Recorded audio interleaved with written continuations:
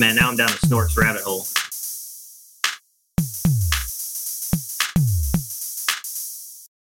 I remember it being the cartoon that signified that all the rest of the cartoons for the day were going to be horrible. Wait, it was like Smurfs underwater? Apparently it ran for 4 seasons. I mean, seasons back then, I find when like old cartoons are like, hey, this ran for this many seasons. I'm like, but you probably churned out 60 episodes. That's what it was, 65 episodes. Okay, yeah, like in nobody's business. It's like, no, that's a season. And next week we'll crank up the next season. Anyway, welcome to the greatest movies of all time podcast. Thanks to everyone for listening whenever and wherever you are, especially all of our Patreon supporters in the live stream. Today we're talking The Fifth Element. It's in 1997. Remember that correctly? Yeah. 1997's The Fifth Element. My name is Jesse. Confirming my doubt of movie release years, there is Gabriel. Welcome. Hi, folks. And filling the JV chair is my long-lost good friend, Derek. Welcome. Hal, thanks for joining us. I mean, I'm just so everybody knows, I'm coming live at you tonight from Floston Paradise. Oh, look at that. Yeah, see, you should have been writing the intro for this one. That would have been good. That would have been good. But no, Derek, thanks for joining us. But I said you are. It's true. You and I, we give a little bit of context for the fans here. We've known each other for a very, very long time. I mean, since we knew each other before The Fifth Element came out. That's fair to say. Indeed. Years before. Couple. Yeah. We'll let people do the math. But no, and then recently we kind of had our kind of surprise talk show moment where we've kind of reconnected. And so I said, you got to be on the podcast then. What better way to get to know each other 20 plus years later than over a podcast talking about a movie from the 90s. Sounds good. And people sounds like a good idea to me. Yeah, and people can't tell that we have not talked for decades. So with those pregnant pauses and awkward exchanges, who would ever guess we haven't talked for so long? No, but in seriousness, we've been chatting for the last few weeks, kind of doing little Zoom beer happy hours and catching up on all the years. So I'm grateful that you agreed to kind of jump on this sort of tomfoolery that is the Greatest Movies podcast. Thank you for having me. I'll try not to be too boring. Wow. I don't do very many podcasts, so which is yeah. We don't either. That's true. You can look at that two ways. We're not JB jumping ship and going to other podcasts all the time, but no, we just do this one. That's it. And even with the Greatest Movies podcast, we're not even consistent on when we get these out. So our patrons, which we are thankful for the support of our patrons, and their understanding that we're not always consistent in a release schedule. But nobody's perfect. So anyway, that is us. We are the Greatest Movies of All Time podcast. Each episode, we take a film, we discuss it, and then we decide together if it should be considered one of the greats now and forever. And then we move on. To close each episode, we play a game in which the winner will be granted the right to name an instant great of their choosing, which, Derek, I don't know if we prepped you in the Patreon pre-show. If you win our game tonight, you will get to name an instant great of your pick. Oh, wow. That's uncontested. So you can start getting that in the back of your brain. You also have another option if you win, because you kind of get the final word for our podcast, and you pitch a film that you think is a great. We can't say a word. The other option is you can choose to call into question one of the previous winners' selections up to the last four, and we'll talk about those at the end when we get there. Yeah, but that's the stakes for our game. Today's game is somewhat of a variation of a game we played called Mediocre in the Middle. Typically, where we take a particular actor's film catalog and we look for the more mediocre films critically. And I think we could all safely assume that Bruce Willis will be the individual we'll be looking at tonight. for the game. But wait for that. And if you have any thoughts or things to share with us, or game ideas or movies that we should consider, and we are working down the Sandusky list, but we can always try to squeeze in a fan favorite. You can email us at greatestmoviespodcast@gmail.com. I don't think the two of you would mind if I tell you about a movie I watched recently. Yeah, why don't you tell us about a movie you watched recently, Jesse? I will. And that movie... It might be a movie I've also watched. I think it is. And it is a movie starring Nicolas Cage called Pig. And I really, really liked it. It's a smaller, independent released film. It had a short theater run. I think it's kind of just living digitally now as a rental or a purchase. And we've talked about it, even in our previous episode, we've talked about it a little bit as something I was excited to see. But it's a great little story about a man and his truffle pig. They get stolen, and I love it that they pitch it. Even in the trailers, they like to hint at a bit that it's going to be this like John Wick type movie. That's everyone's response, like, "Oh, is it John Wick with a pig?" And no, it's not. So I wanna jump in really quickly because I too saw this film. Yeah, and I have a lot of thoughts about this film. Same. I think this film is ripe for a larger conversation. I think you might be right. This it doesn't quite remind me of First Cow, but I think there's a richness to this story that is in the same not the same type of story and not the same context, but in that vein of just this kind of commentary on life and sort of the way we live. It's a great. So I think I would like to have a. No, I think it definitely deserves a deeper comment. I've seen it twice in the span of between our podcasts. I've watched it 2 times. Plan to watch it a second time, if not a third time. I actually purchased this digitally, based on your initial recommendation. Yeah, I shot you a text. I'm like, go watch Pig. I watched it and decided after I watched it, it's like, yeah, this is worthy of the current Rotten Tomatoes score. Yeah, it's sitting at 97, 96%. Yeah, around 96, sir. Yeah, great cage factor if you were drafting it. I agree. I like to talk about it more. I will also say it passed, speaking of First Cow, it has passed the 14, soon to be 15-year-old quality test. My oldest son, who really liked First Cow a lot, he has labeled it Cage's best film he's ever seen.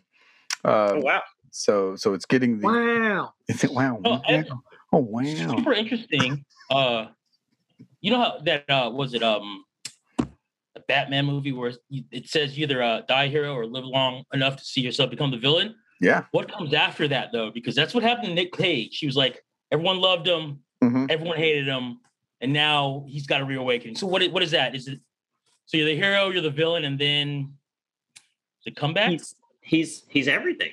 You're just like transcendent at that point. You're just transcendent at that point, right? You're just elevated. Yeah. A demigod. Well, so that like the thing with Cage, right, is this history of there was like he largely worked with like more independent directors early on in his career. He was in some, really kind of seminal, for lack of a better way of referring to him, almost like counterculture films. Right, not the Face Off. Yeah, I would agree. Face Off is definitely. No. I'm saying like Raising Arizona. Yeah. Maybe like Wild at Heart. Wild at Heart. Valley Girl. Right. He was in these kind of really, at the time, these kind of cutting edge films in the 80s and early 90s even, and then he kind of transitioned into a career where he just took pretty much every role that was offered him. And I think part of that was tied to sort of the extravagant lifestyle or quirky lifestyle he developed. I think there was like a tax. Yeah, there's stories of like a tax problem. His like accountant or his like the guy who was in charge of his finances like screwed him over. And so he just kind of started taking every role just to kind of dig out of that hole. And to be fair, right? He may he may be in 5 or 6 films a year, but almost always, like at least I'd say in the most recent, like 3 or 4 years, he seems to be in at least 1 or 2 every year, every other year that are actually pretty damn good films. Yeah. Yeah, I mean, Mandy is fantastic. Mandy's great. Yeah, anything, kind of what post Ghost Rider, he started picking up some good little films. Films? What are you talking about? I've not seen Ghost Rider, so I can't speak. He's done like 3 of them. Yeah, he did a lot of them. And I know that. It's right. So it's Ghost Rider and Jiu-Jitsu. Yeah. And then he's like, well, I'm gonna be in this film called Jiu-Jitsu that's clearly terrible, but I'm also gonna be in Color Out of Space. Yeah. When he does Mandy, he does what was it, Primal, about the tiger loose on a ship, or a jungle cat. So. I think he more embraces his personality now. Yeah, and I think part of it is like, I mean, he's been known to as like, kind of a method actor, and he does his thing, and he's just like loose. He'll commit to a part, and I think it's great, kind of like no care to the wind what he does. I would say I think he does care what he does, but he doesn't really care how it's received at this point. It seems. So no, I think Pig. It's one of these things. It's funny. Like when you see these actors, you see these movies, you have conversations. We talked about way back when we did Uncut Gems and Adam Sandler. Like, oh my gosh, Adam Sandler did a serious film. But we talked a lot about how Adam Sandler had done a number of serious things, and he's capable. It's the same thing here with Nick Cage. Not comparing these as like quality of actors, but Nick Cage, he does these surprising roles, and like with Pig, everybody's like, "Oh my gosh, Nick Cage is doing a great film." And it's like, well, have you been paying attention to his career the whole time? Again, right?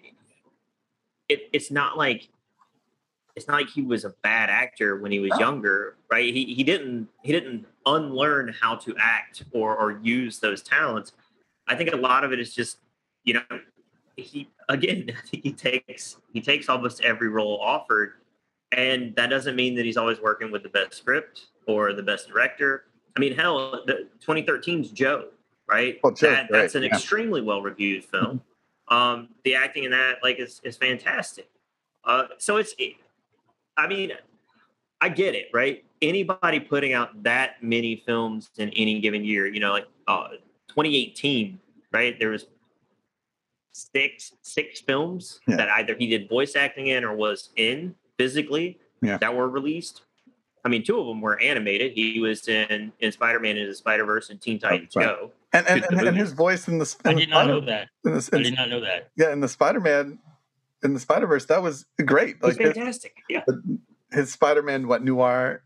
Spider-Man noir, and he plays that perfectly. And he was great. It was like a highlight for me in that film when that popped up, for sure. But no, so I think Pig's worth a larger conversation. I recommend it fully for anybody curious. I know it's also, people talk about the John Wick with a pig. I know part of it's like, oh, it's Nick Cage. It's about a guy who loves a pig. It's this like quirky little movie. And that's kind of how it's been pitched and sold. And if that's I actually love the way that this film is presented in the trailer.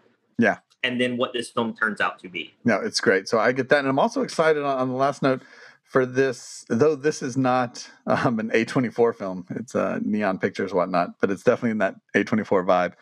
I'm interested what I'm going to call like the Animal Farm or the Farmhouse trilogy that we seem to be getting, first with First Cow, then Pig, and I'm excited for Lamb.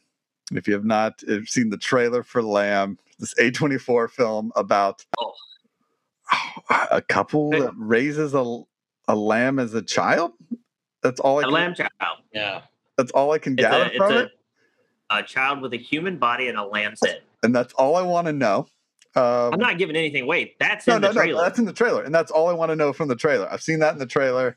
Anything else, I'll wait for its release. So I'm calling that like my Farmhouse trilogy. We're already off the rails. Like we're so far off the rails. Like I saw the trailer for that recently. It's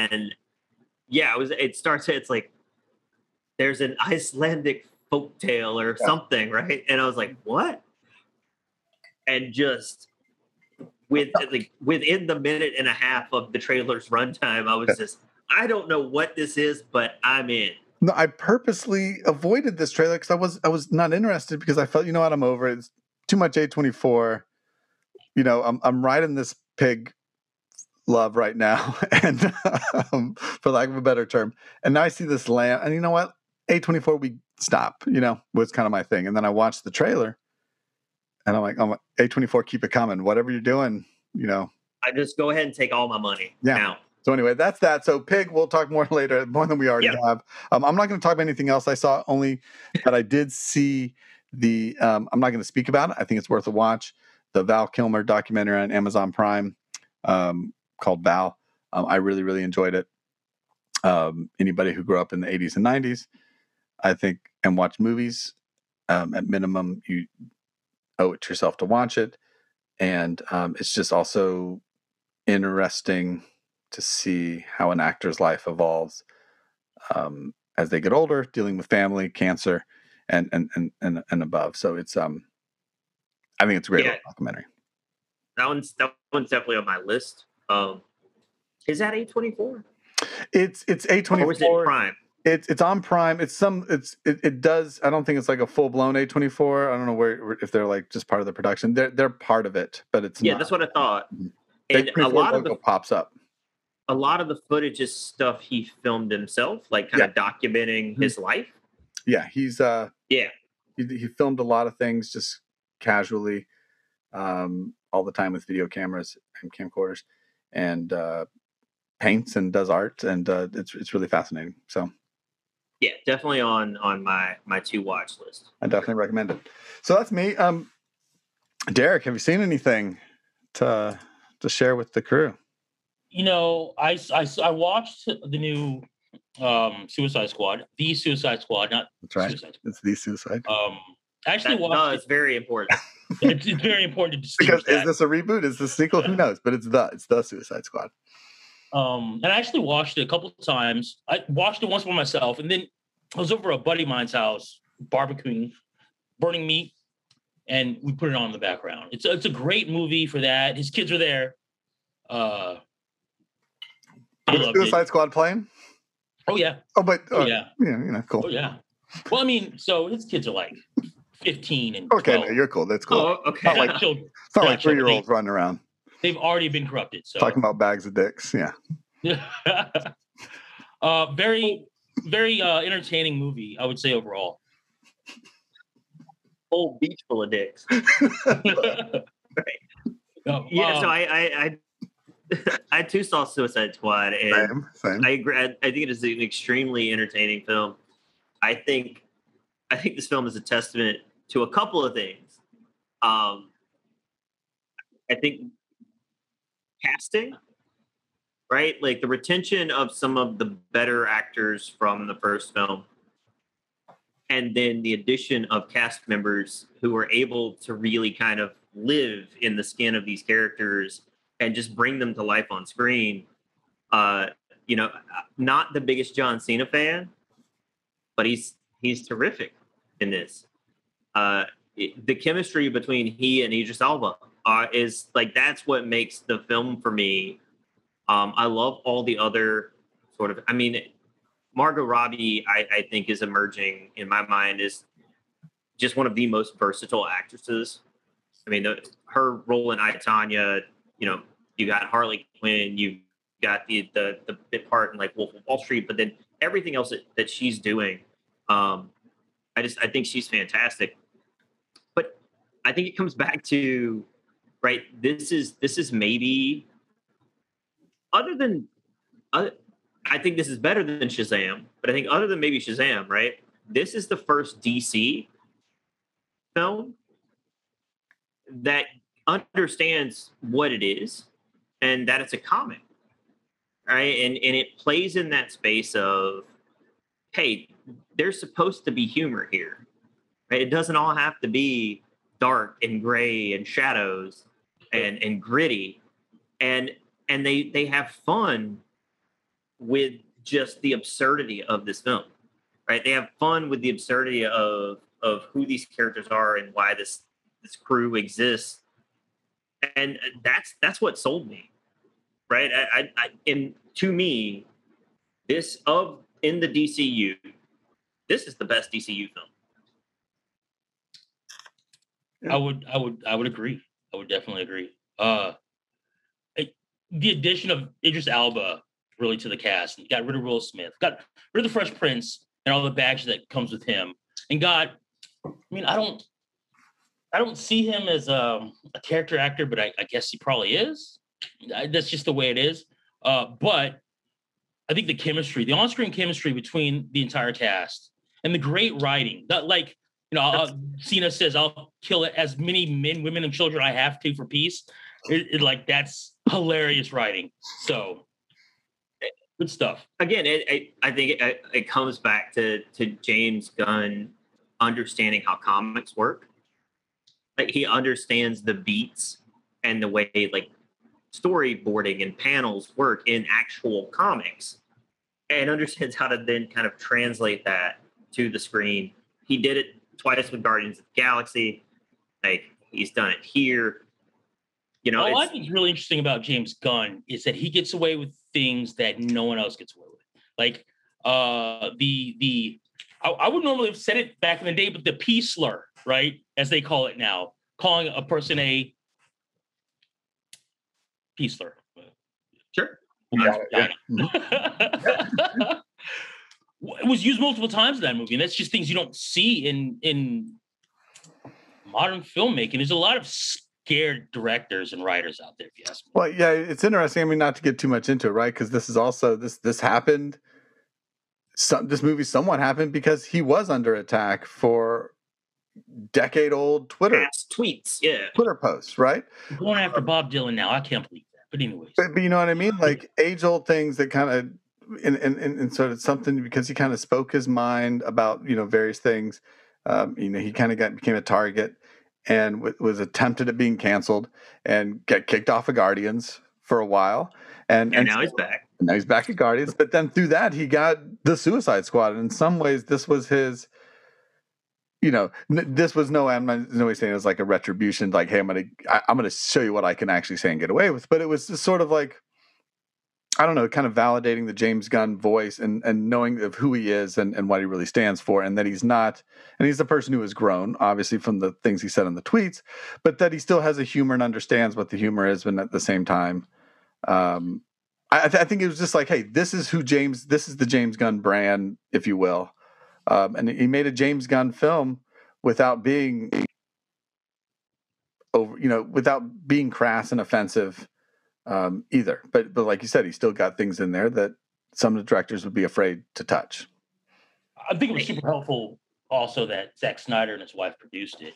I mean, I think that's Zack Snyder's lane. He should help other directors create a vision, not necessarily make his a reality. Because after that 8-hour mess, I don't know if you guys actually his cut of the Justice League. Are you talking about the 3-day long cut of the Justice League? Batman versus Superman. Yeah, it's 8 hours long.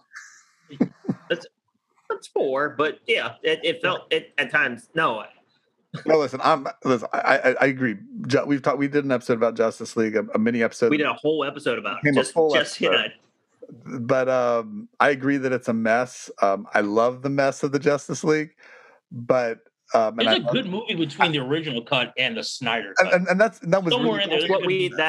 That is the conclusion we arrived at. Was somewhere the Snyder cut needs a little more editing.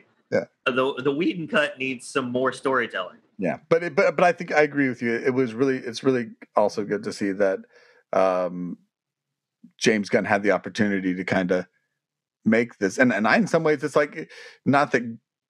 I like this much better than even the Guardians films. I saw most of it. I'll be honest, I haven't seen all the way through the Suicide Squad. It was late night, but I liked it more than the Guardian stuff. I mean, and I think this is the last I'll say this. Lest we forget where James Gunn got it to start. I mean, we're talking about someone who worked for Troma Pictures. Yeah. Right. We're talking about someone who worked for Lloyd Kaufman. And who had a very brief cameo in this. But I think most times pops up in Gunn's films. right? Like he directed a couple of shorts for Troma. But I mean, he's also been playing in the superhero space since 2010 when he directed Rainn Wilson in Super, which is a very it's a really dark comedy. And it it's not Marvel or DC, but it's an interesting take, right, on trying to understand how someone transforms into a vigilante, for lack of a better way of talking about it. I think this is a guy who understands where boundaries exist and just how far he can kind of step over those lines and make it work in a way that doesn't come across as overly crass or vulgar, but more playful. And point of fact, right, the dialogue for Peacemaker, I don't know how you read it any other way than sort of commentary on that traditional, antiquated American patriot cowboy mentality. Yeah, for sure. Yeah. No, my only thought on it, watching it, was as someone who doesn't really get too hyped for superhero movies these days, and it's kind of checked out of the superhero genre from just kind of overkill, it feels. I really liked it. Was really refreshing to have not only just the James Gunn style. We were talking a bit about in the Patreon pre-show, Derek, you mentioned about just kind of the CGI usage in this. I just like the look of it. It had this kind of grittier look. All of it just worked well. What was kind of like undersaturated, kind of washed out look a little bit. It had I just appreciated it. It was refreshing for a superhero film.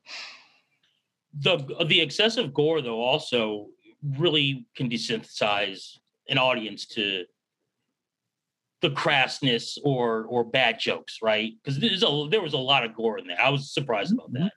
So much of the gore was played to comedic effect. Yeah. Well, also, I think was very helpful about it was the superhero genre has just, I agree with Scorsese a little bit, has ruined movies.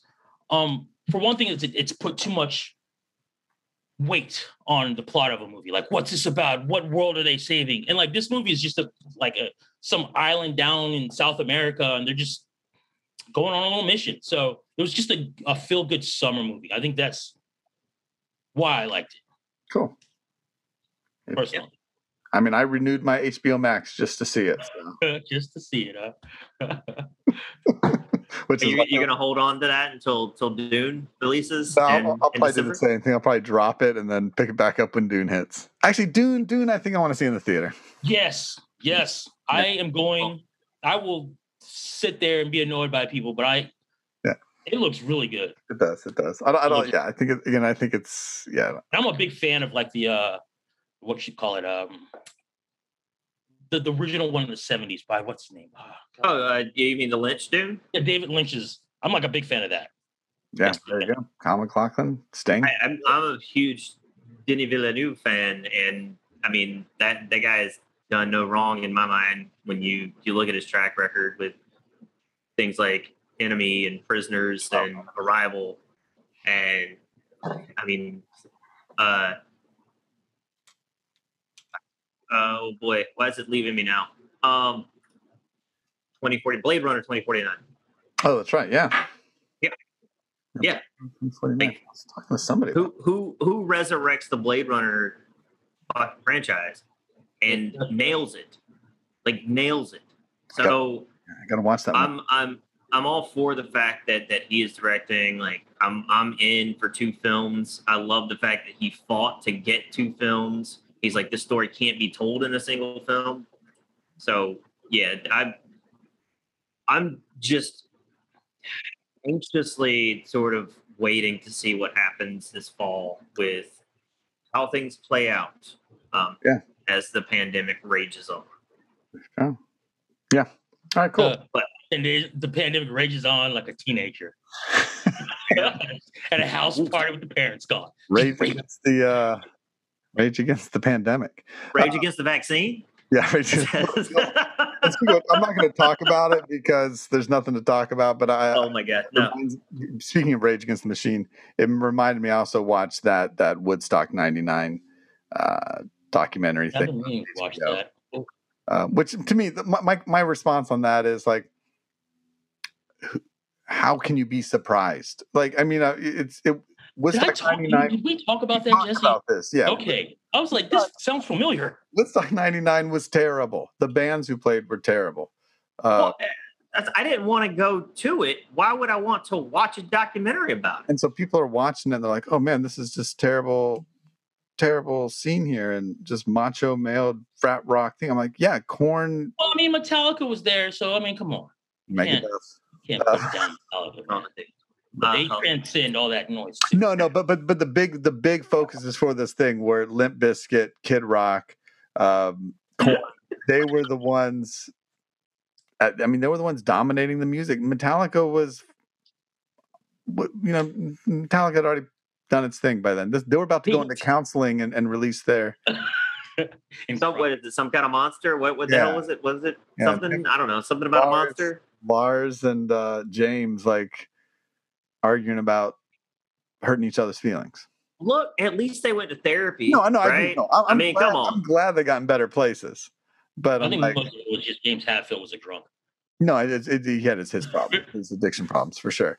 But no, then Megadeth, Chili Peppers. But anyway, all these people were talking about Woodstock '99, like, oh my god, I can't believe it was so terrible. I'm like, well, you just weren't alive back then and didn't have MTV, so. Dude, Korn is so like Korn with a K. Korn with a K and a backwards R. Fred Durst is all you have to say. Like, come on. All right, moving on. Yeah. Wow. Oh my god. I've seen so many movies. I mean, I can't go through them all. I'm not going to do it. I'm going to try and hit on a couple that surprised me or that were things that I visited for the first time that I probably should have watched a long time ago. All right. And I'm going to try and be quick about it. So update, right? Because we've been tracking my progress on this. I did watch the final installment of Netflix's Fear Street 1666. That's right. I can't recommend this trilogy enough. I think it's fantastic to film and put together a series of 3 films that are released. I think they were released a week apart. Yeah. And have them be as good as they are and as consistent as they are, and weave this connected tissue, this connected story. I think it's fantastic. I really. No, we've talked about it, and I still haven't started. I started a little bit of the first one, 94. And was just like, oh, it's not the right time to watch it. I have a question. I haven't done much looking into it. Is it the same director for all 3? Yeah. Okay. Yeah, it's a female director. I knew the first one. She has a TV miniseries that is in the works. It's currently filming called The Staircase. She directed 2 episodes of the Scream, the TV series. Mm-hmm. That was around 2015, 2016. Yeah. But yeah, these 3 films are, I believe.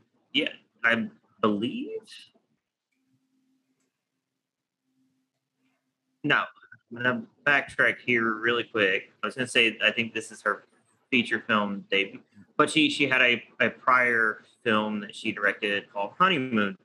But these are like her first 3 major films. I think it's just a cool kind of release schedule too. Like, hey, let's drop a trilogy within a month.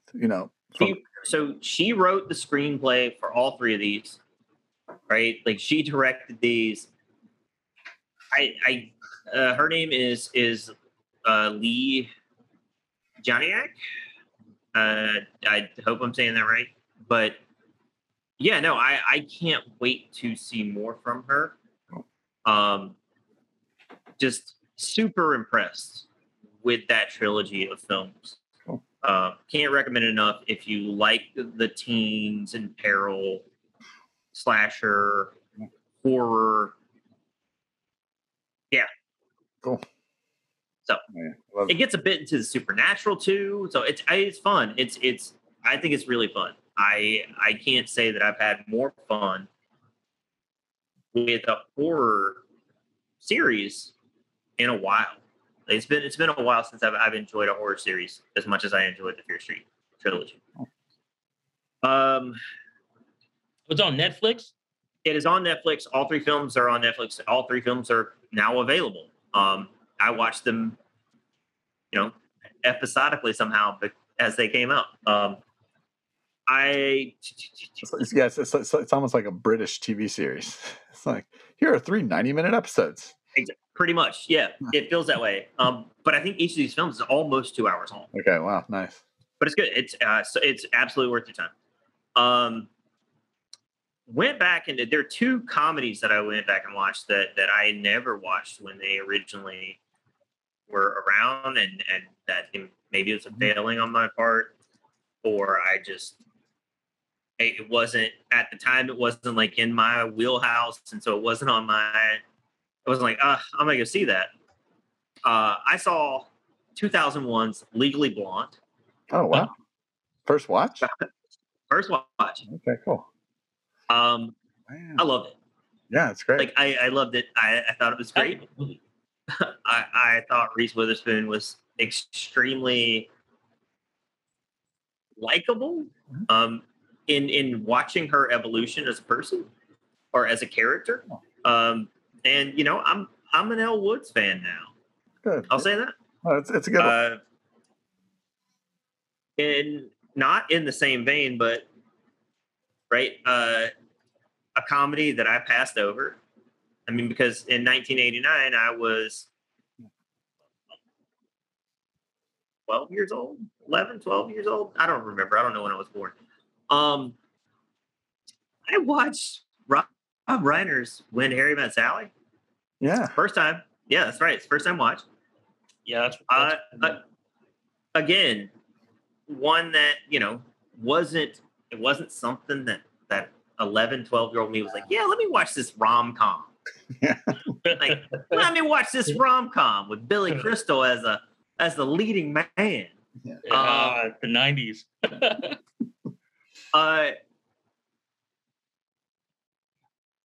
Great film. Yeah. It's a great film. The dialogue is so snappy. The chemistry between Meg Ryan and Billy Crystal is fantastic. Rob Reiner, this is what Rob Reiner does. He's very good at directing conversation-based comedies. He nailed it. I don't know what else to say. Don't need to go into a bunch of detail. No. The late Carrie Fisher is in this. Bruno Kirby. Just excellent cast, excellent casting, terrific acting, just all around, just a really, really fun watch. And the screenplay from Nora Ephron, yeah. Oh yeah. If you've never seen When Harry Met Sally, watch it. I don't remember where it was streaming. I don't remember if it was Prime or Netflix or whatever, but it's free somewhere. Free somewhere. If you've never seen it, do yourself a favor. I agree. Go see When Harry Met Sally. I might do myself a favor. Revisit it. Because I know I revisited it like in my 20s at some point. Like, I need to see this because as a kid, this is a movie that I knew existed. It was like a movie my mom liked or something. And yeah, that's kind of how I was like, this is a movie for my parents. Yeah. So I definitely saw it at some point in my 20s. It's like, I need to see it. But I haven't seen it since. So yeah, definitely might track it down if it's streaming. I was like, I want to go rent this weird sci-fi shit. That's what I want to watch. I want to watch sci-fi and action, and I want to watch dumb comedies written for 12-year-old kids. Hot Shots. That's what I want to watch. Hot Shots Part 2. Let's do it. Yeah, whatever.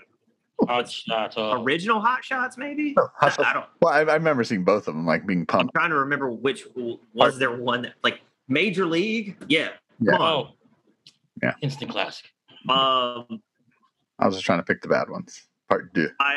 I'm good. This is we've run so long. I did also see. I'm sorry. My God.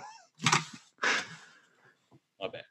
I watched a film that I think I had written off as just there's no way that's good, right? Mm-hmm. It's streaming on HBO Max. 2020's Freaky, starring Vince Vaughn. I've been wanting to see this. Yeah, it's on my At some point, I'll watch this film. Watch this tomorrow. Cool. Watch it tomorrow. It's like a body switch movie, or like it's like Freaky Friday meets like serial killer. Yeah. But oh my God, Vince Vaughn is so good in this. It's so good. Like the physical acting in this film. It's a horror comedy. But imagine this giant ass 6'7" or however fucking tall Vince Vaughn is, right? This giant man. As if he's inhabited by the spirit of a 16-year-old girl. Yeah.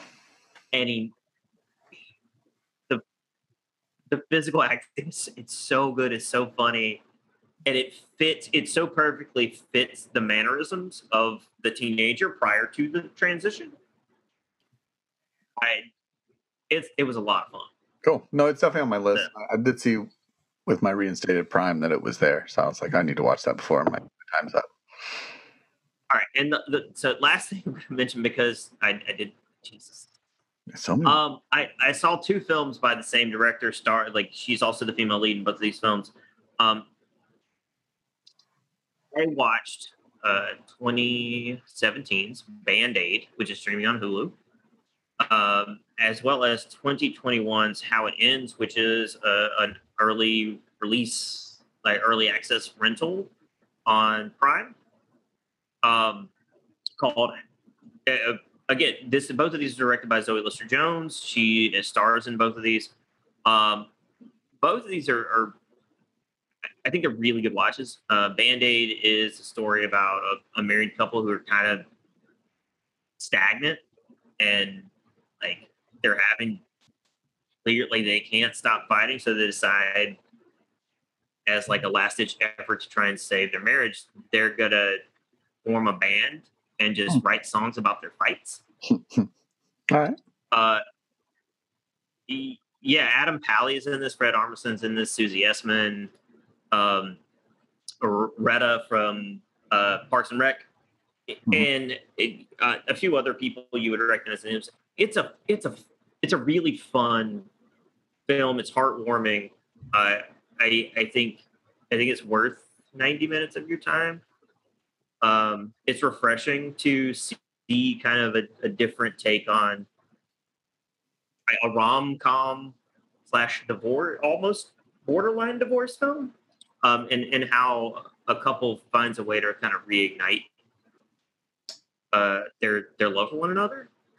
And then How It Ends is it's a very strange existential comedy focused on an impending apocalypse. Like a meteor is about to strike the earth. And so everyone knows this is their last day. And it's how do you reconcile these things you have inside you and kind of function knowing it's your last day on earth. Not a feel-good comedy. No, it doesn't. But I think both of these films offer something. I'm interested to see how Zoe Lister-Jones continues to grow and progress as a writer and director. I think she's a very fine comedic actress. But yeah, so 2017's Band-Aid, which is free streaming on Hulu, and How It Ends, which is an early access rental on Prime. I say check both of those out if you're into quirky indie comedy. Cool. No, it's funny. Now that we've spent 2 hours talking about shit we watched. Yeah, well, let's squeeze in about 6 minutes for 6 minutes. Fifth Element, and then we'll wrap this thing up and move on to the game. No, it's great. We've watched a lot of things. We got a lot of things to talk about. It's a weird, I think it's weird. It's like an exciting time for movies, but at the same time, it feels like movies are in a weird place. But I think we found some things we should check out and watch, new and old. Man, I've hit this you know how about 3 to 6 months into the pandemic, you hit like I definitely think we all kind of hit this like weird place of like, wow, what is this? Why am I even here? What the fuck is going on? And is this the end? Like, is this it? Is this like a documentary? I think October 31st. That's what I thought. I've come full circle back around to this like semi-existential crisis, or existential semi-crisis. I don't know which one it is. And that's just kind of where I'm just sitting in this weird space where it's like, I'm gonna spend my time doing the things I want to do. Yeah, I feel you. Because I don't know what happens from here, and I decided I want to watch a lot of fucking movies, so I did, and I didn't even get to half of them. Yeah, I know.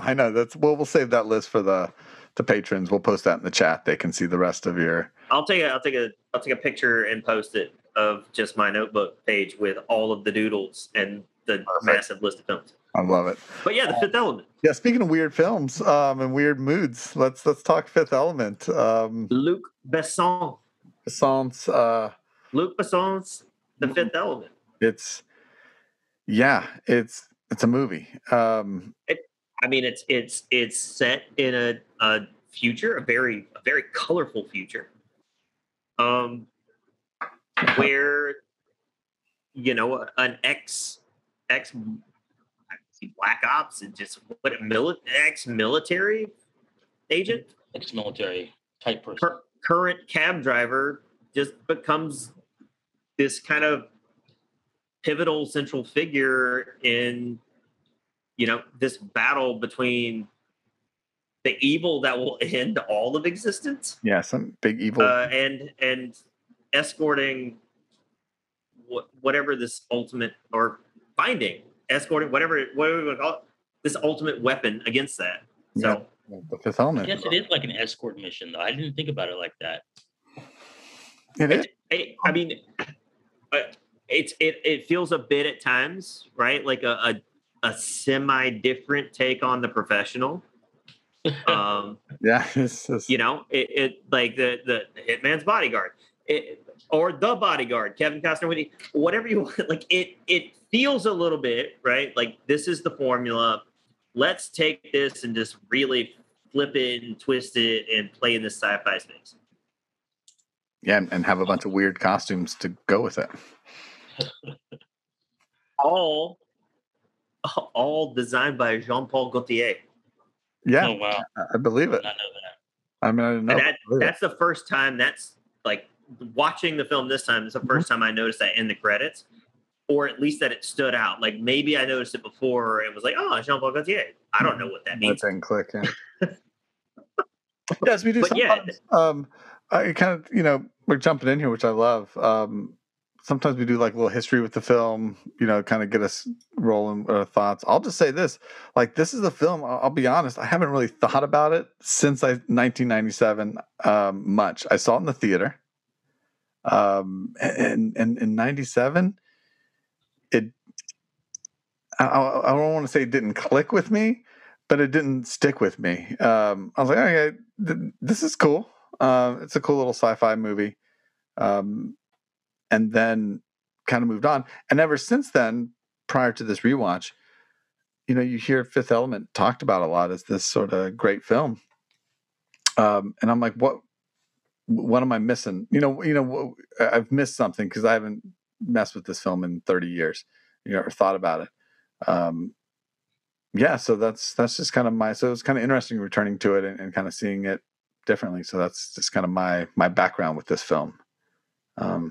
If you will, but yeah, I think one of the most interesting and telling things about it are the cast.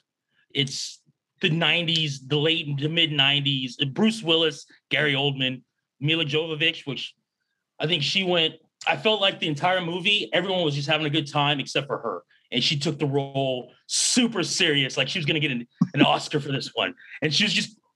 But like a lot of things about the performance didn't really make much sense. But what was super interesting is that the billing of the stars in the role in the very beginning of the movie. Luke Perry got top billing. The guy was in the movie for 10 minutes. Barely, yeah. Not even. Not even. Not even. I mean, he comes right after Chris Tucker, right? And this is like post like Friday, Chris Tucker.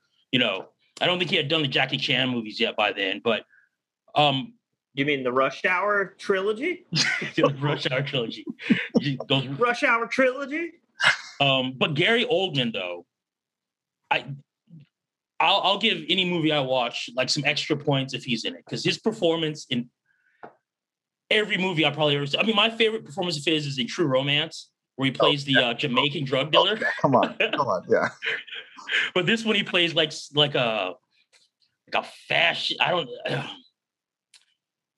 It was a very French movie, so I think there was a lot of tropes that went over my head even now. But I think overall the movie is like, it's like a mix between Jerry Lewis meets like Idiocracy. That's the level of comedy and of writing in it. But Luc Besson is, I mean, he did The Professional and he did Le Film Nikita, so yeah, I can forgive. But just Gary Oldman's like clear, like half helmet, half plastic helmet with that his hair somehow comes out of also. Sticks out. It's just, but looking like that, and then still Ullman's performance is just, it stand out in that movie. That's one of the things that I just fell in love with on this watch. It's a real. All right, so I will. I'm gonna hold off on. I'm gonna try to hold off on commenting on actual reaction to the film and things, because there's a lot. Yeah.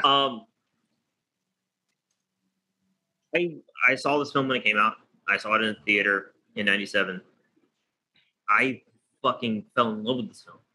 Like it just blew me away. Like I already had this affinity for it, and the reason I went to see it wasn't Bruce Willis, it wasn't Gary Oldman, it wasn't Mila Jovovich.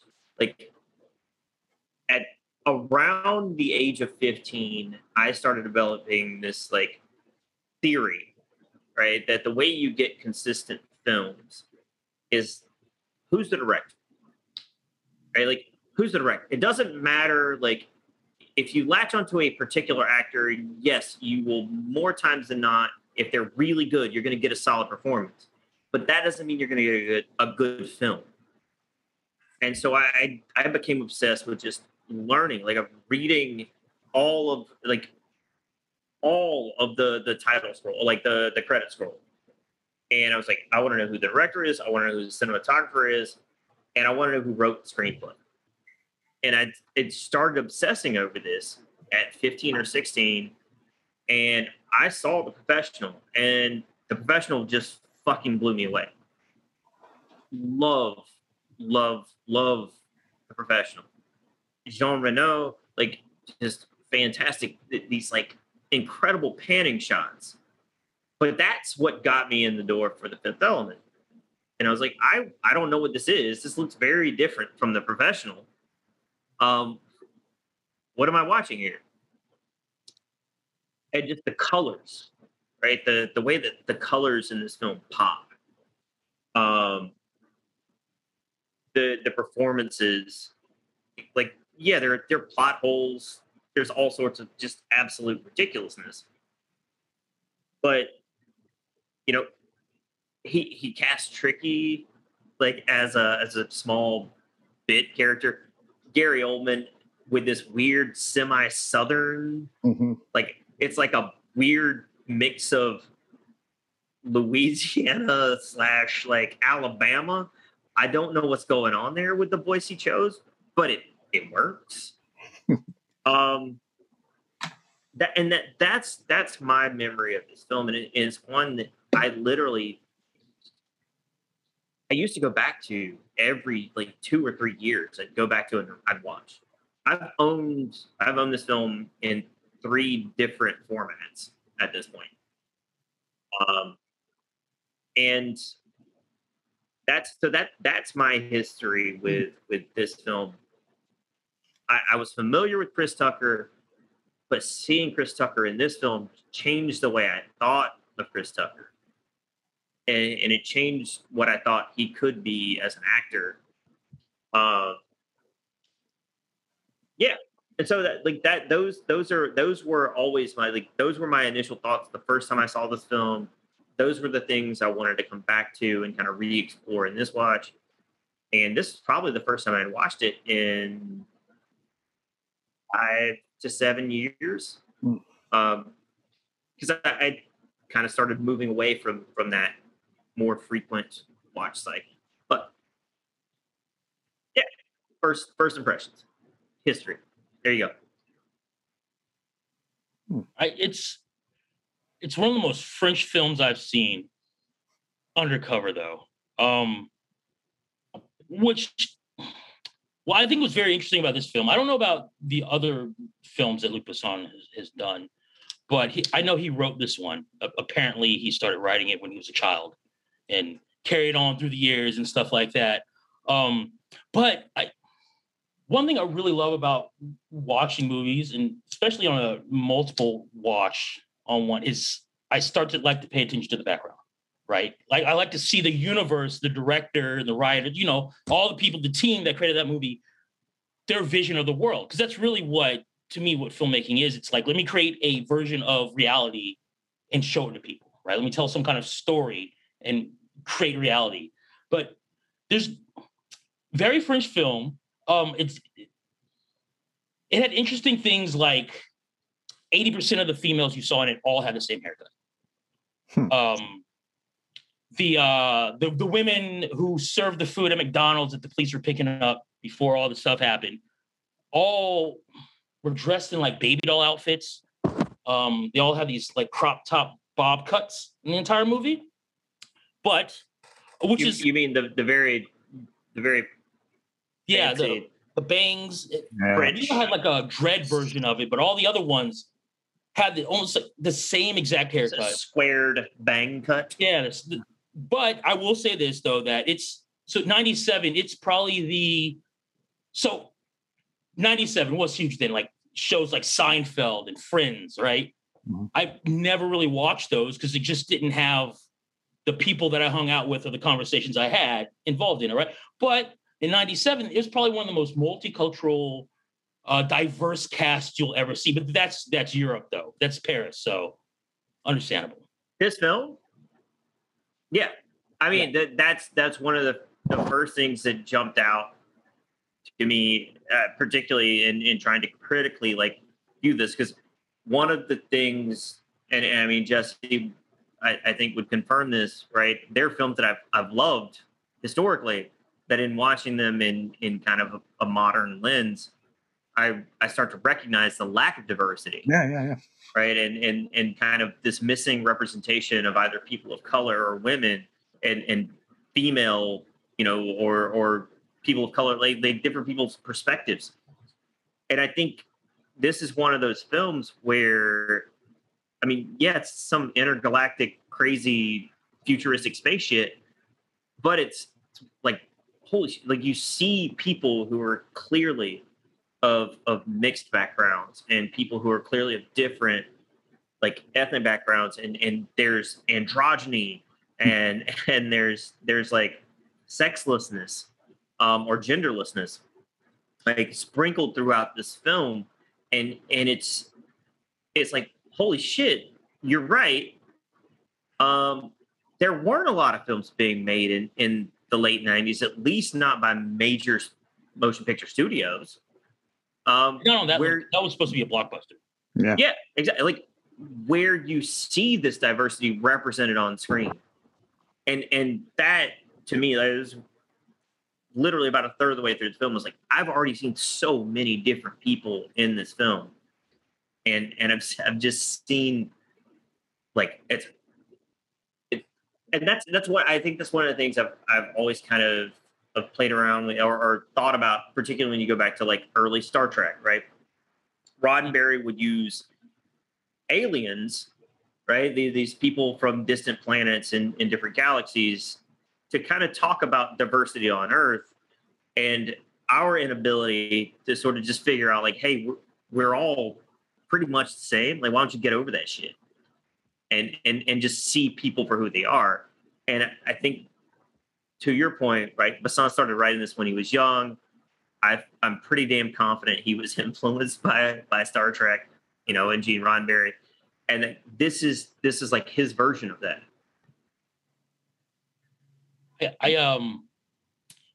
I do think, though, that it has. I don't understand things about the background, right? I don't understand. Well, here's I was thinking. So Ruby Rod, Chris Tucker's character. Mm-hmm. So a lot of movies back in the day were just foretelling the future. It was almost like his character was a over effeminate version of Little Nas X, right? But straight. But one thing I found very, very interesting, and I mean, maybe it had to do with the times, is they're sitting there with the president, they're looking at the alien planet, and they pan in the room, and the guy stands up, and it's the father guy who's the main character through it, right?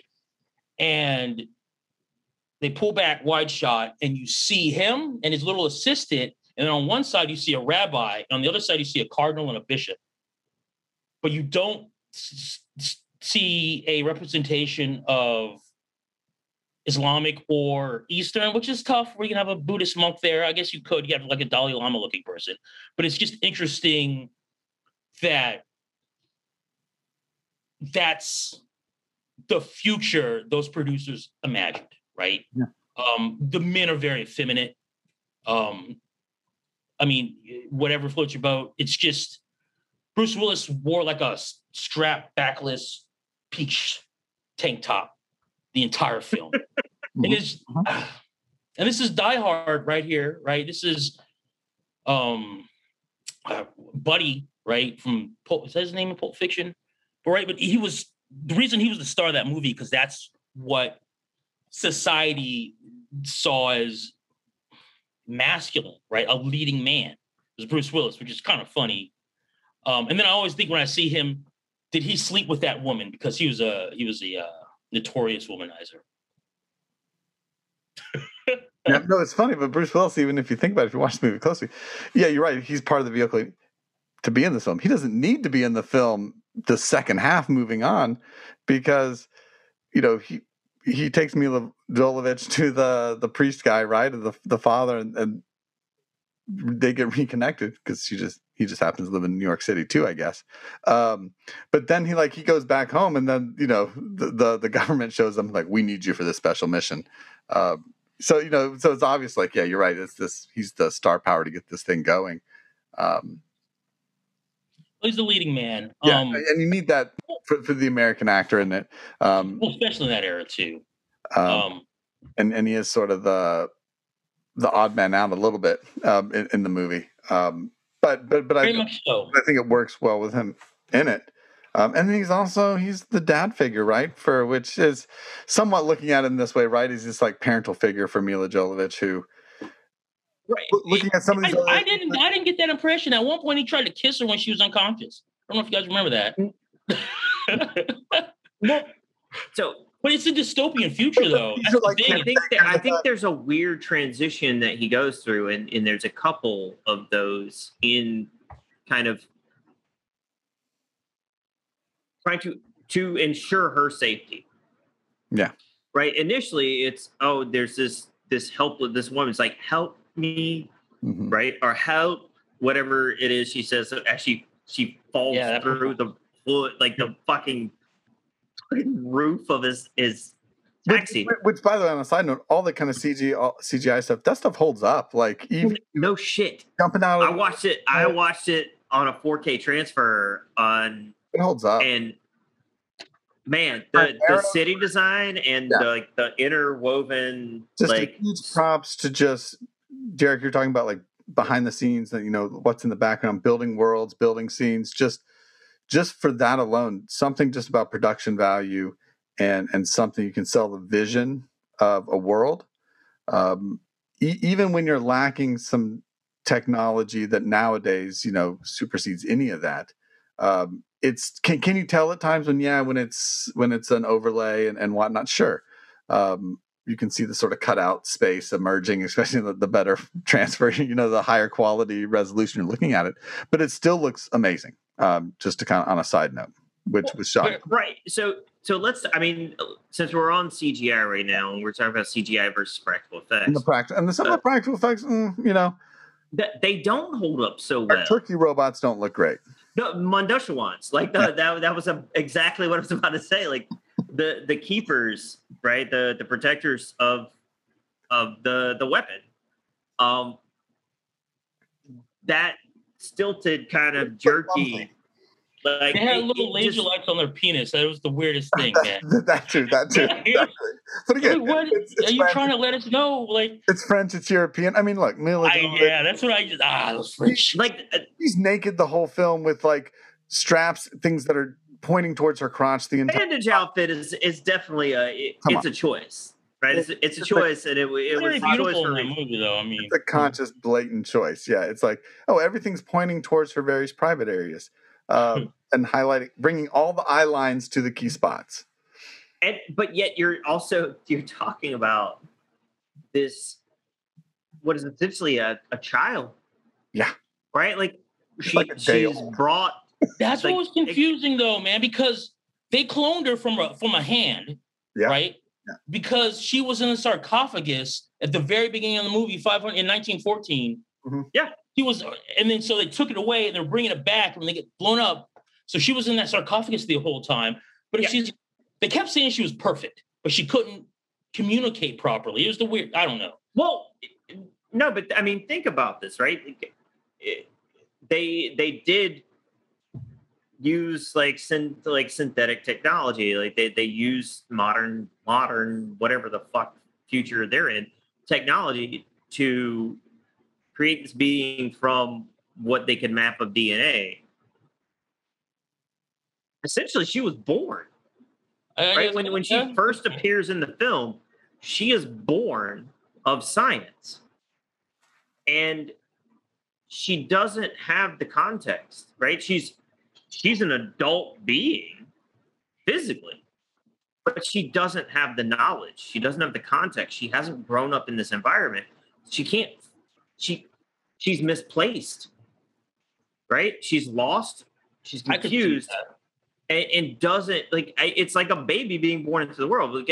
She doesn't speak until she literally falls through Bruce Willis's fucking cab and says help, because she somehow makes out the word help written on the poster, a poster in the backseat of the cab.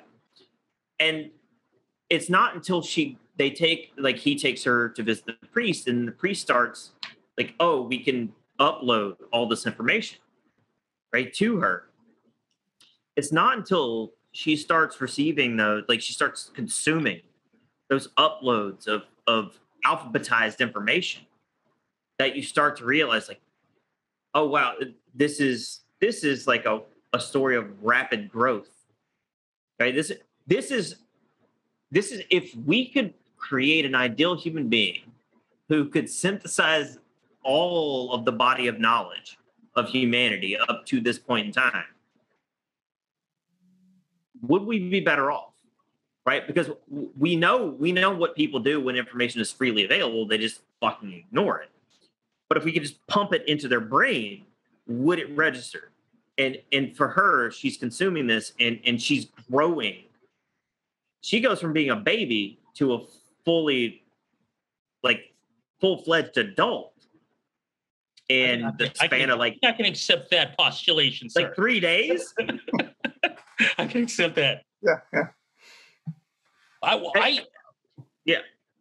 was just going to say my last points that I wanted to mention, I thought were very interesting, are the signs of that post-apocalyptic world. For one thing, there's garbage everywhere. Yeah. Everywhere there's just piles of garbage.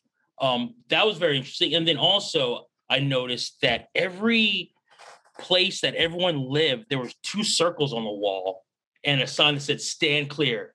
Right. And that's when the police would come with their little X-ray thing and you have to get up on the wall. Like those 2 things, so Luc Besson thinks the future is just full of trash and authoritarian police.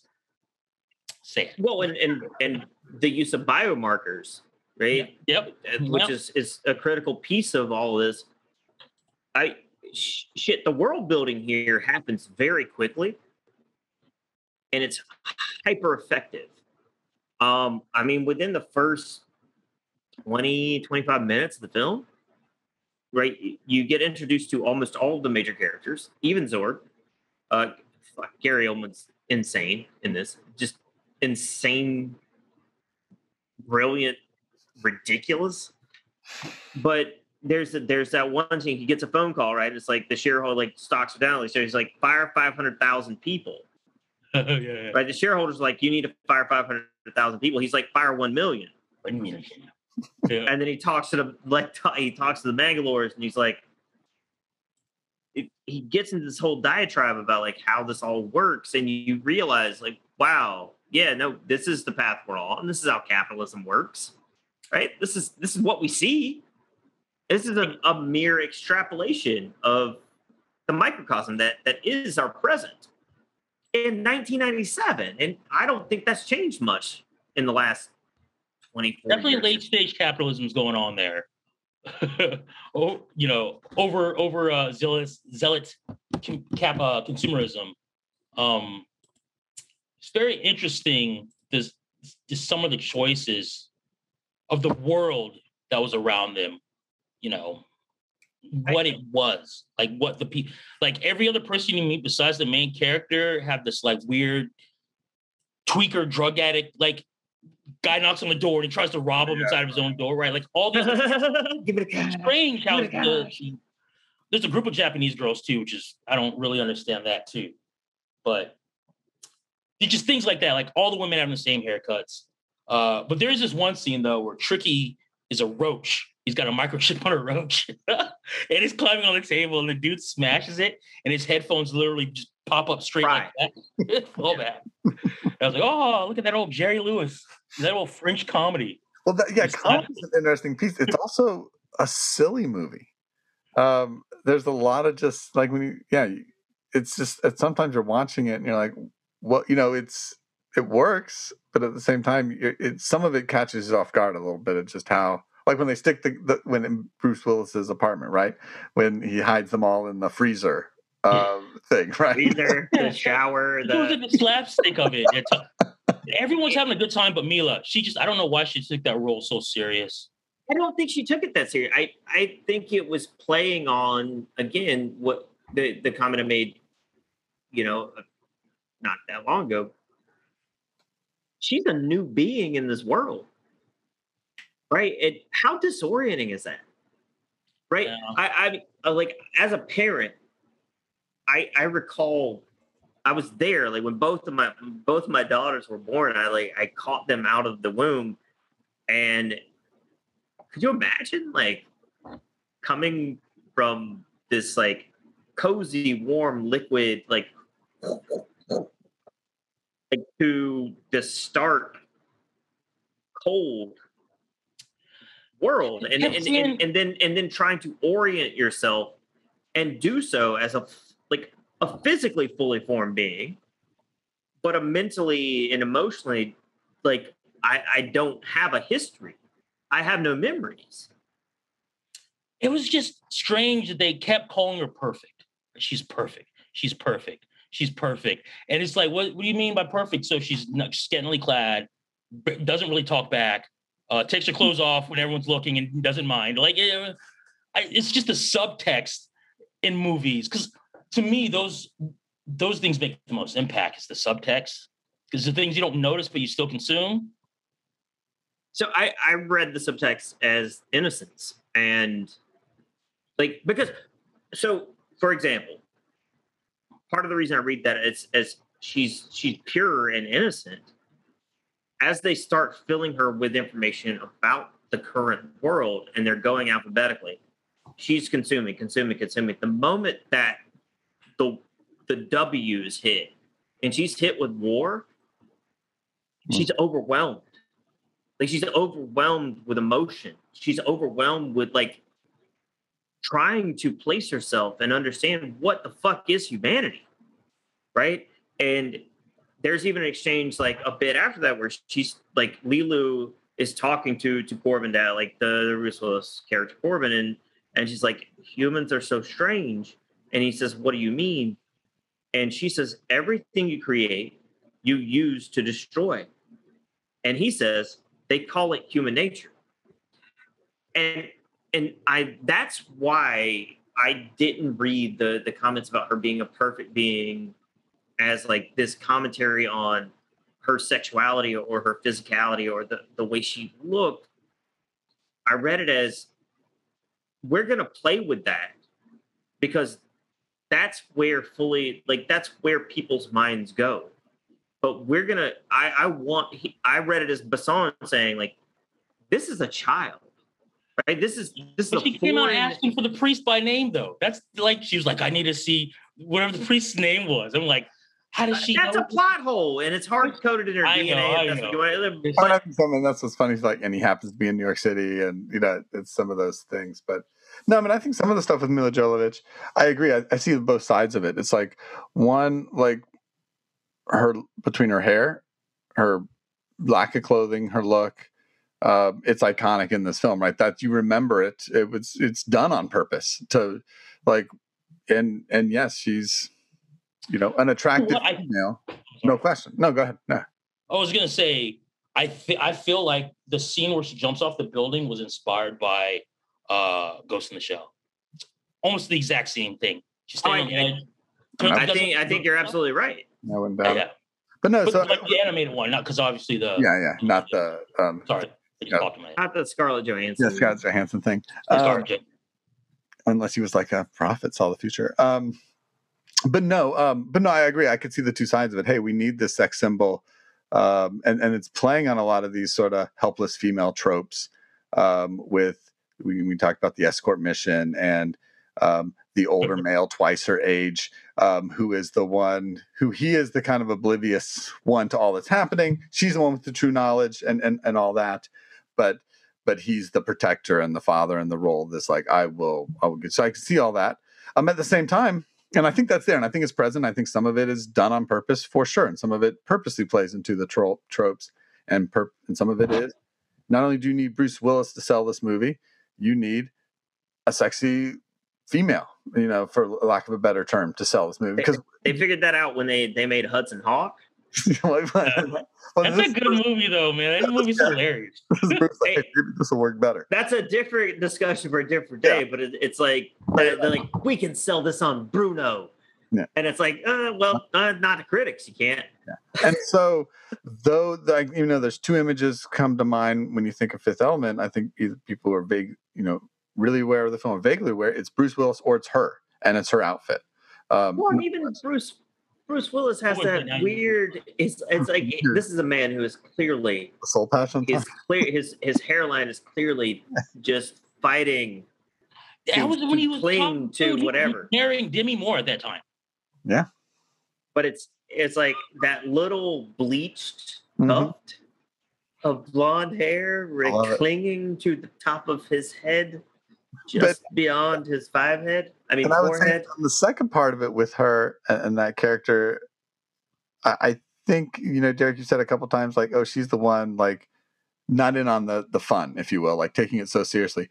I think regardless of how her character comes off, she needs to be the one. She's not the one that's part of this world. She is the one who is unaware. She's totally foreign and alien. That's what I mean. Right? She's the one. Yeah. So she should be aloof, disoriented, reacting differently, seem misplaced and out of place amongst all of it. Because Dallas multipass, like just that, like that's so much fun. It's a fun little. It's a throwaway gag, but it's like, wow, no, that's what someone who didn't know where they were or what the fuck this world was would do. Yeah. But the nature she doesn't initiate her power and save the world until Bruce Willis kisses her. Well, and like I said, I think this movie. Oh no, we're all gonna die if Bruce doesn't kiss me. No, you're right. Like, I think this movie does flip between the seesaws between the two, right? These sort of like ridiculous tropes. She needs a man to let that freedom and that power go. It does. It's not that she needs a man. It's the fifth element is love. I believe in love, right? Yeah. And that cancels out the war and all that because she was depressed. I know. I'm just. No, but I think it's a movie. It's just funny. That's all. One could make a trolling argument for either side, no question. with this movie and her character and just the way she is created and drafted and presented in this film. Yeah, 100%. 100. I just appreciate that humanity's saving grace, like the greatest weapon potentially ever known to the universe, is a woman. Mm-hmm. It's a woman. Like, they didn't make it a man. They didn't make it a machine. They didn't make it a gun. They didn't make it a tank. They didn't make it some weird explosive. It was a woman. And it was, she needs to be treated as an individual. She needs to be respected for what she is. And she needs to be unconditionally loved to unlock that power. And like that's the, I mean, come on, like how do you read that any other way when literally the light is projected out of her mouth? Right. And it's just because every single female character in that entire movie acts the same exact way and has the same exact haircut. That's just weird. I mean, background characters can see some, like, there's actually this the alien that was acting like a human. It was a woman and she had a shaved head. Very, very European, but it's weird. They all have the bob cut, all have the same haircut. Not but Plava Laguna, right? The main, like the main performer at Lost in Paradise, right? Yeah. And so this gets into the other piece of this film that I absolutely fucking love, which is the soundtrack and the score. But she's a critical piece of this, and there's nothing remotely like sexual. I mean, it's this blue being covered in latex. Yeah. Mm-hmm. And amazing, like that's all practical makeup, and it's fantastic. That was his girlfriend, I think I read. Luc Besson's girlfriend. But just the sounds, like the composition, right? It's this weird music mix of opera, hip hop, and electronica, and it's like, wow, okay, 1997, yeah, these are all things that exist, and he's like, no. In the future, it's all just swirled together because that's the way music works over time. I don't like Limp Bizkit. Oh, Jesus Christ. It's rap, it's rock. What is it? Is it college? What was the new metal? It's shit. That's what it is. Limp Bizkit is shit. But I think overall the score for this film, I think, is fantastic. I think it fits this futuristic sci-fi kind of vibe, but that particular performance and it being played simultaneously with these kind of gunfights that are happening in other parts of the ship, and you get into almost like this is like the heist part of the film, right? It works so well. I think what it is too is that I look at his films, right? So The Professional, right? Very much a female empowerment movie, very much so. The film Nikita, right? Even more so. But then you look at I guess Lucy has had the ScarJo curse, but whatever. But there's that other Jupiter Ascending. No, that's the Wachowskis. Okay, what was it? Valerian and the City of and the City of a Thousand Planets. He can do science fiction very well. That's really what I think it is at the end of the day. He's good at telling human stories and not sci-fi. But that's just me. I'd make the argument that in Valerian and the City of a Thousand Planets, right, the male character is not the hero. I'd make the argument that he's semi-inept and slightly misguided, but it's the Cara Delevingne's character who actually kind of saves his ass. And I think Luc Besson, I mean, granted, yeah, you're right. This is a man. He's writing most of his screenplays. Like, it's not particularly a lot of like female input into the screenwriting process. But I think he's trying to tell stories that are about empowered women. And I think he's trying to tell stories. And again, it's a man trying to tell stories about the value of women. And so that, it's problematic. but I appreciate the consistency of his efforts in whereas there are other directors who are supposed to be great directors who often just write inept and insipid and just throw away female characters. Yeah. And Scorsese comes to mind when I think about that. And Tarantino at times does the same thing. It's he did Kill Bill. that's okay. Yeah, Kill Bill, Jackie Brown, but also let's think about some of the other female characters in some of the other stories. And that's all I'm saying. I think it's hard to find. You're hard pressed to find male directors and screenwriters who are trying, and maybe they're not wholly successful and they're not perfect, but they're trying to say like, hey guys, like, can we just turn our heads for a second and really appreciate what women can offer, and what they bring to the table.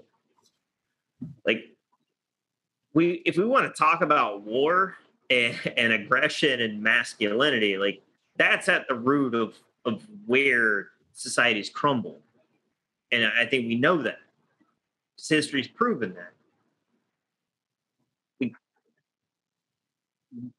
Historically, what do we see when we see societies that function in a more egalitarian and diplomatic fashion?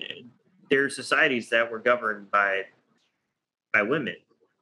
Native American groups, there were African groups, there were, Middle Eastern. Like you have these ancestral and kind of antiquated, like historical groups where power flowed through the maternal lineage, not the paternal lineage. And there was an emphasis on letting each person in the tribe or the group speak. And we've lost that through our like European notion that all things need to be determined and governed by power and masculinity.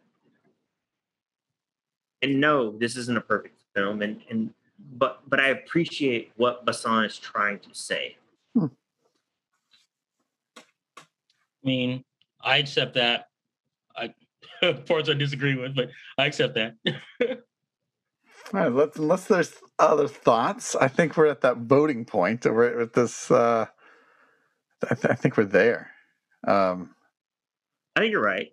And I want to do something a little different. Normally, Derek, what we do is we write down great or not great on a piece of paper, integrity's sake. That way no one gets, you stick to your guns, right? You don't feel like, hey, I'm going to change it because the way the voting thing. And normally we all hold it up at the same time real quick, right? Gabriel, that's usually how we do it. I was just thinking. That's how we do it. I know, because we've never figured out. Yeah, I usually got to get beat over the head to change my mind, so no worries about that. And that's the great thing. One of our previous shows, friend of the show, Stacy, we talked a bit about with her about feelings about a movie, like great conversations about a movie and a movie itself. Like, where does that sometimes change your thoughts and influence, and can your opinion change during the conversation? And that's the quagmire I always find myself in at the end of every one of our greatest movies discussions. Giggity. I know, right? There it goes. That I don't even know. Is that still a thing? Is that still on? Use the word quagmire without the Family Guy reference. Someone making that character's problematic. I appreciate the fact his name's Quagmire. Unproblematic. Yeah. So anyway, it's always you always find you in a tough spot. Like, have you been swayed? Have you changed your mind? All that the baggage and legacy and history you have with the film, all of it. Your thoughts changing over years. So it's a lot. So in a last moment, we write down great or not great, and then we share. But if you don't oppose, Gabriel, I thought it might be cool because we always stumble into like a post-voting conversation because people like to explain their votes. Since we've already had it written down, why don't we just one by one go around, share our vote, you can say a little piece to explain your vote, and then we're good. Works for me. Right? Because then it's this way of like, I'm trying to think of the listener, 39 episodes in. I know our patrons can see it. Doesn't matter. We don't. No one else is counting. I know. No one else. Well, Sandusky does require us to submit it in triplicate what the votes are. True. They're looking at overhead. So, yeah. So if we're cool, just going. I don't mind starting, unless someone else wants to do their first reveal. Oh, by all means, go ahead. New format. For real. So I don't know if I feel weird going first, but I'm going to do it. My vote is I got a not great for The Fifth Element. Is this a binary decision? Is it great or not great? Is that it? That's it. Great. Yeah, that's kind of how it goes. You have to go on the other side. Yeah. So you got to pick a side. Oh, damn it. So hopefully I already tipped my hand. So make sure you have a thing down. But I put not great. Two reasons. One, as I said in the beginning, it didn't click with me in '97. It still just doesn't click with me in a way of a film I truly enjoy watching from beginning to end. The world building is awesome. I think a lot of the points we made in the world that it's presented are great and valid and things I really do appreciate. But as a film, it has yet to. It hasn't gelled with me yet, and it's a film I still struggle with. I know a film a lot of people love, and even to a lot of points, you've mentioned, Gabriel, about things you've liked over the years. It's like it's been a film like why isn't Fifth Element clicking with me, and it hasn't clicked yet. But I enjoyed it much more this time than last time. But it's still at a not great for me. So. Who wants to go next? Yeah, I'm gonna let Derek go. Yeah, I love it. Oh, you're up. Unless you like, are you in a quandary? Do you not? You're? Well, I'll say this. You still processing? Because I can go and give you a little bit more time. Okay. All right. I love it. Suspense. So for me, yeah. If it wasn't clear, I came into this film fully expecting this time to be like, yep, no, it doesn't work. I agree. There's some really just incomplete scenes. There's some incomplete screenwriting. There are holes, right? There are holes in this plot. I don't know if Luc Besson's made like a really solid film since. Is this better than The Professional? These were all questions I like kind of raised in my mind before I started watching this film this time. And what I arrived at was this story is so rich with trying to tell so many different facets of humanity and our existence and trying to make us laugh in that kind of traditional, like to your point, Derek, right? This is from a comedy perspective, holy shit, is this a French film? It's very French in its comedy.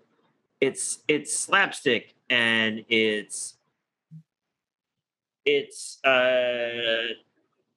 ennui and it's what is it? What's it called? Innuendo. That's the word. But it's also very American in its action.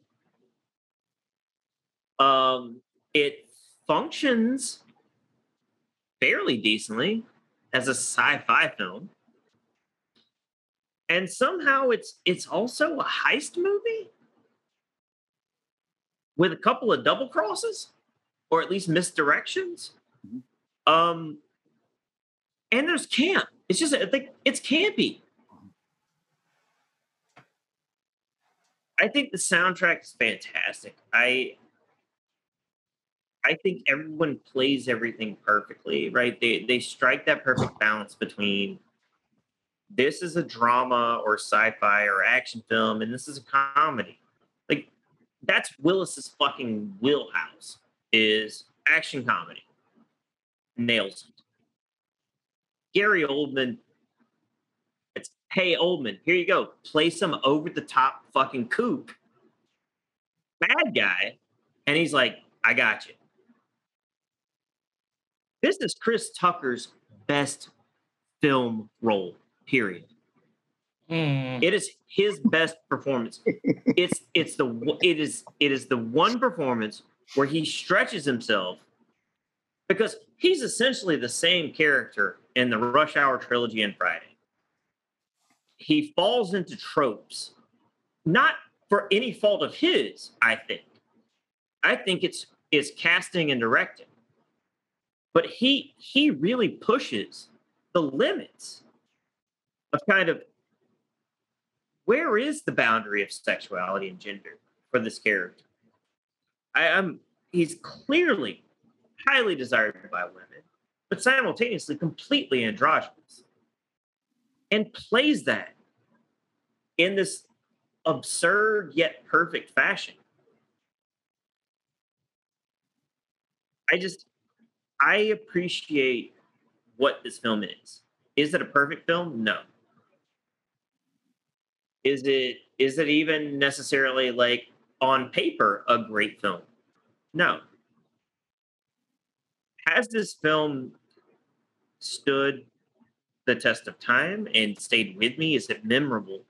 Do I think to this film? Like, can I visually, are there images from this film that are burned into my brain?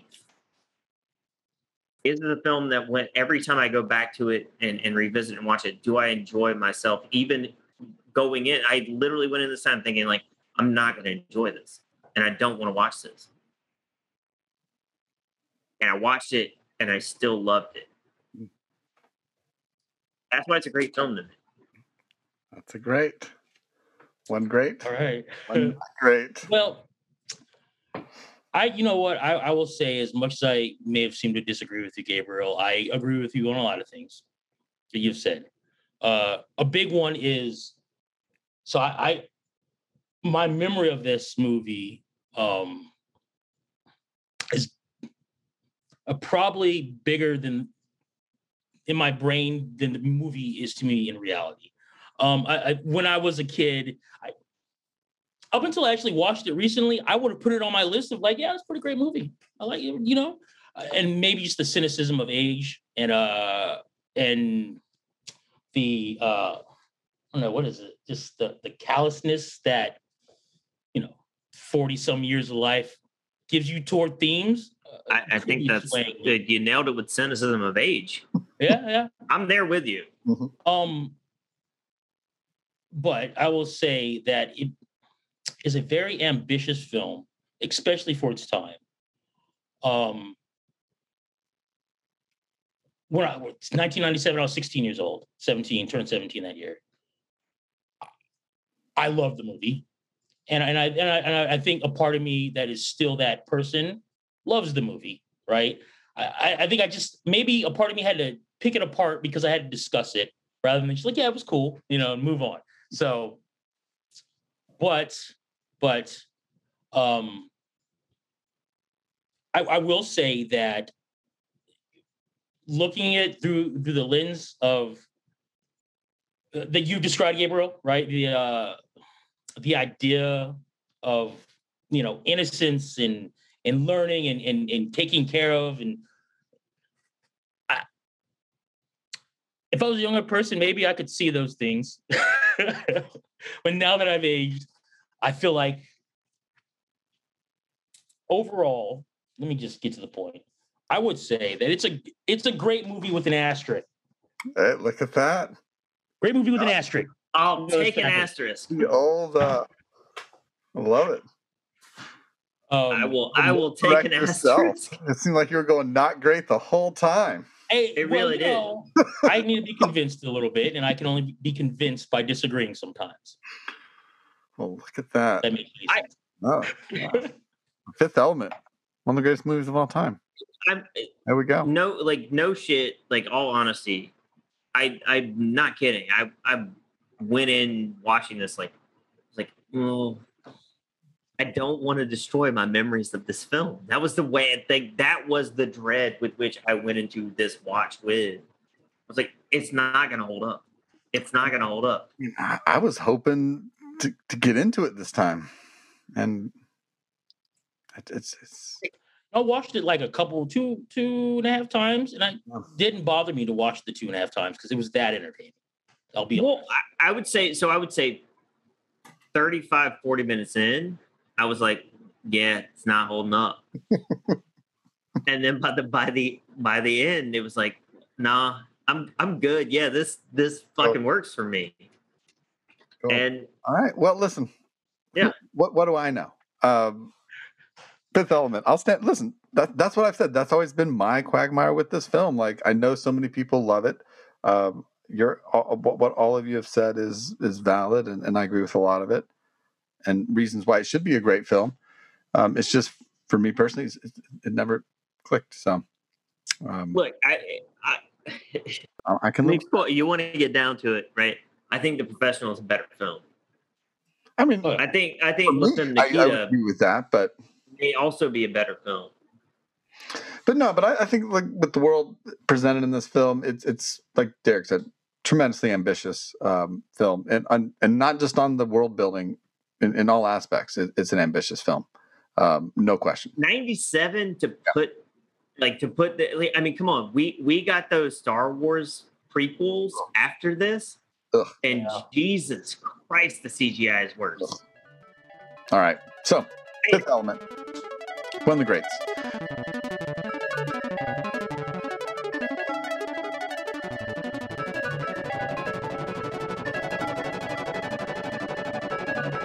All right, so let's play a game. Do it. My thing. Let's do it. All right. Today's game is a variation of mediocre in the middle, but we're going to do it a little different. I'm sharing my screen with all of us here, and what we have, correct me if I'm wrong, is our 12 Bruce Willis films. That's true. They are reading from the list in. Should be alphabetical order. Lee, recurring guest of the show, Lee, put this list together for us. And we have Die Hard, A Good Day to Die Hard, Look Who's Talking to, Looper, Moonrise Kingdom, North, The Prince, Pulp Fiction, Reprisal, The Sixth Sense, Unbreakable, and Vice. Our task. So we're taking a shortened list of Bruce Willis films. Yeah, so where this list came from is a website ranked the top 6 Bruce Willis films and the worst 6 Bruce Willis films. I think this is according to Looper.com. And since we did The Fifth Element, our task, our game, is we need to pick number 5. Each of us need to pick number 5 on both of those lists. So you're looking for the number 5. We're looking for 2. Fifth best, fifth worst. Fifth best, fifth worst. And the closest to both, I guess, the closest to the number 10, if we add our numbers up, right, that would give us a pretty close. But the closest to the 5 would be our winner. So this is the mix of the worst and the best list, the top 6 and the bottom 6. We just need number 5 from both of those lists. So what we do, Derek, we just write it down. And when you have your 2 films, we'll share it, and then we'll go to the website and check our answers. Trick is, have you seen enough Looper videos to know how they rank movies? I haven't. I have. Right, so you might have a slight advantage to us here. North. Again, the list: Die Hard, A Good Day to Die Hard, Look Who's Talking to, Looper, Moonrise Kingdom, North, The Prince, Pulp Fiction, Reprisal, The Sixth Sense, Unbreakable, Vice. I got mine. All right, you got yours, Derek. You got yours? Yes, I do. All right, here's where we'll share our answers. What I've written down. I think number 5 best will be Moonrise Kingdom, and then the worst, number 5, Look Who's Talking to. So I have Fifth best, Die Hard. Okay. Fifth worst, North. North. And Derek, what are your picks? I say fifth best is Unbreakable, and the fifth worst is Look Who's Talking to You. Okay. All right. So let's see what we got here. And again, we'll kind of work together. Let me pull the website up. We'll work together for our scoring as best we can. I think did somebody say Moonrise Kingdom? I said Moonrise Kingdom was number 5. I think that's gonna be higher because it's. I mean, just overall, like I think that's in my top like 4 Wes Anderson films. You know, you might be right. I wasn't sure where to go with it. Here it is, the 6th best. Because what I did when I did this, I wrote Bruce Willis ranked, and then I had Lee look it up for us. All right, so number 1 worst. Number 1 worst looks to be A Good Day to Die Hard. Who is that guy behind him in that? Is that Sam Worthington? Who the fuck is that? I have no idea. Yeah, that's what that looks like. Yeah. The dude from shit. Okay, so that movie is Unbreakable, and yeah, but close this piece out, bro. It's a bullshit ass list. Where's the number 1 is Unbreakable? It's better than other lists we've used in the past, where they said best 80s movies and they had movies from the 90s in it. So we said number 2, and again, so this is what happens when I can't preview the things. All right, so Unbreakable's 1 best, right? Mm-hmm. Yes. And Good Day to Die. Number 1 worst. All right, so then we're going number 2. Worst. Reprisal. Reprisal. Well, that's probably Reprisal. All right, and then number 2 is You Were Right, Moonrise Kingdom. For the 2nd best. 3rd worst, The Prince. And 3rd best is Looper. 4th worst is Vice. 4th best is The Sixth Sense. And then here's our big ones. Number 5 for worst, Look Who's Talking To. So Derek and I are on the board for that. You got a 5. So you both have a 5, and one of you has a 1? No. I have a 2, right? A 2. Yeah. I have a 5 and a 1. You said Unbreakable was the 5th best. Yeah. Yes. So Derek has a 5 and a 1. You have a 5 and a 2. So that's a 7. Mm-hmm. And you have, Gabriel, 6. The 5th best film of his is Die Hard, that was your pick, right? Yes. And then the worst, number 6 is North, which puts you at was yours as well, correct? Yeah, North. Okay. And then his 6th best was Pulp Fiction. So I think that puts you at the winner. North is a turd. North was the 6th worst film on the list. So that makes you. Oh boy. Have either of you ever seen even the trailer for North? No, but we have a young Elijah Wood. Yeah, no, look at that cast. John Lovitz, just Jason Alexander, Julia Louis-Dreyfus, Dan Aykroyd, John Ritter, Reba McEntire, Faith Ford. Killer cast. I mean, Reba McEntire of Tremors fame. Of Reba fame. Of Tremors fame. Who knew that she was a country music star? So thank you, Looper.com. That puts you, Gabriel, you're the closest to both of those, closest to the pin, if you will. Maybe that's what we should have called that game. Closest to the pin. You got a 5 and 6 choices. So, Derek, we thank you for being on the show. Hopefully we'll have you back really soon. This was a really good conversation. I really enjoyed it. Absolutely. It was fun. It's fun. We do appreciate the conversation. Yeah. I definitely appreciate the different perspective and kind of I was shocked you went great. Yeah, I'm not gonna lie. Well, as a professional, he played it. I had to wipe away the cynicism of age. Just about everything's great when you do that. I struggle with that on a daily basis in what we call everyday life. Yeah. No, It's the number one sign of getting old. The struggle is real. Listen, we all got gray hairs here, so we appreciate. I know we definitely want to have you back sooner than later. This is awesome. I know you also in sort of our prepping, you pitched a kind of cool show idea for comparing a couple movies. So maybe we'll look at that in the future. Talking about your not to give too much away, but the Dick Tracy films involved. The fucking Warren Beatty cast? What? Hot takes coming from Derek over here. Hot sauce.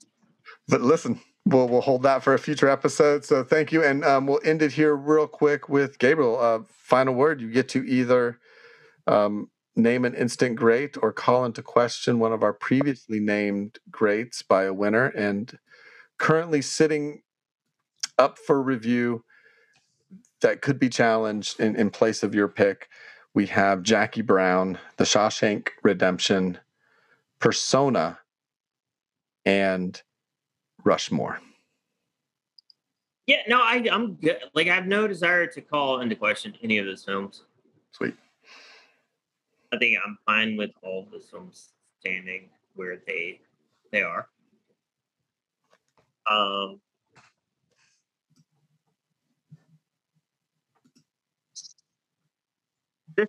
This is I don't know. This is kind of, maybe this is out of left field.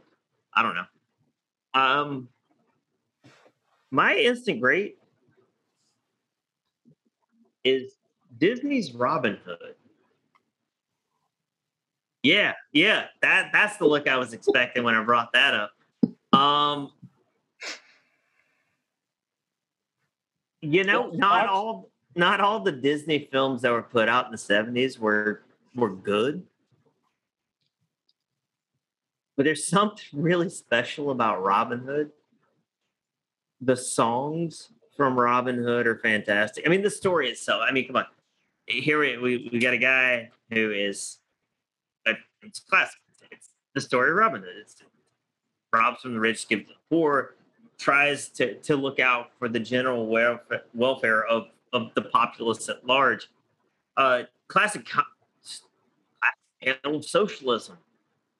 The big scary boogie monster that is socialism. I love everything about that film.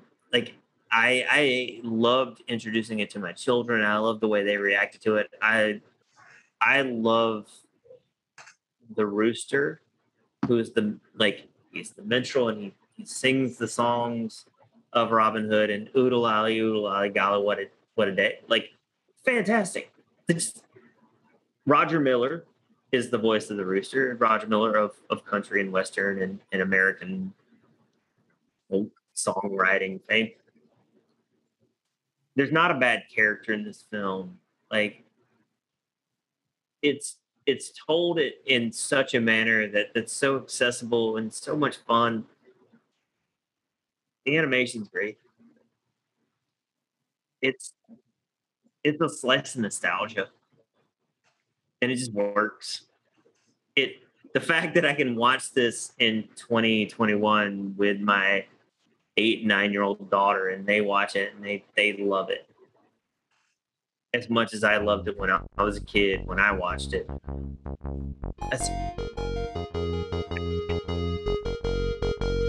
Disney's Robin Hood. If you've never seen it, fucking watch it. Do yourself a favor, you'll feel better at the end.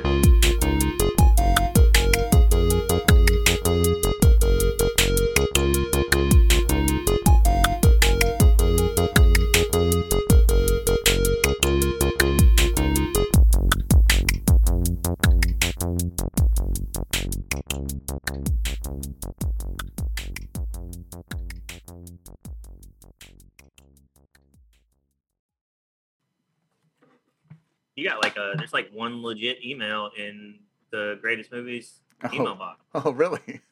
Yeah. Someone emailed us?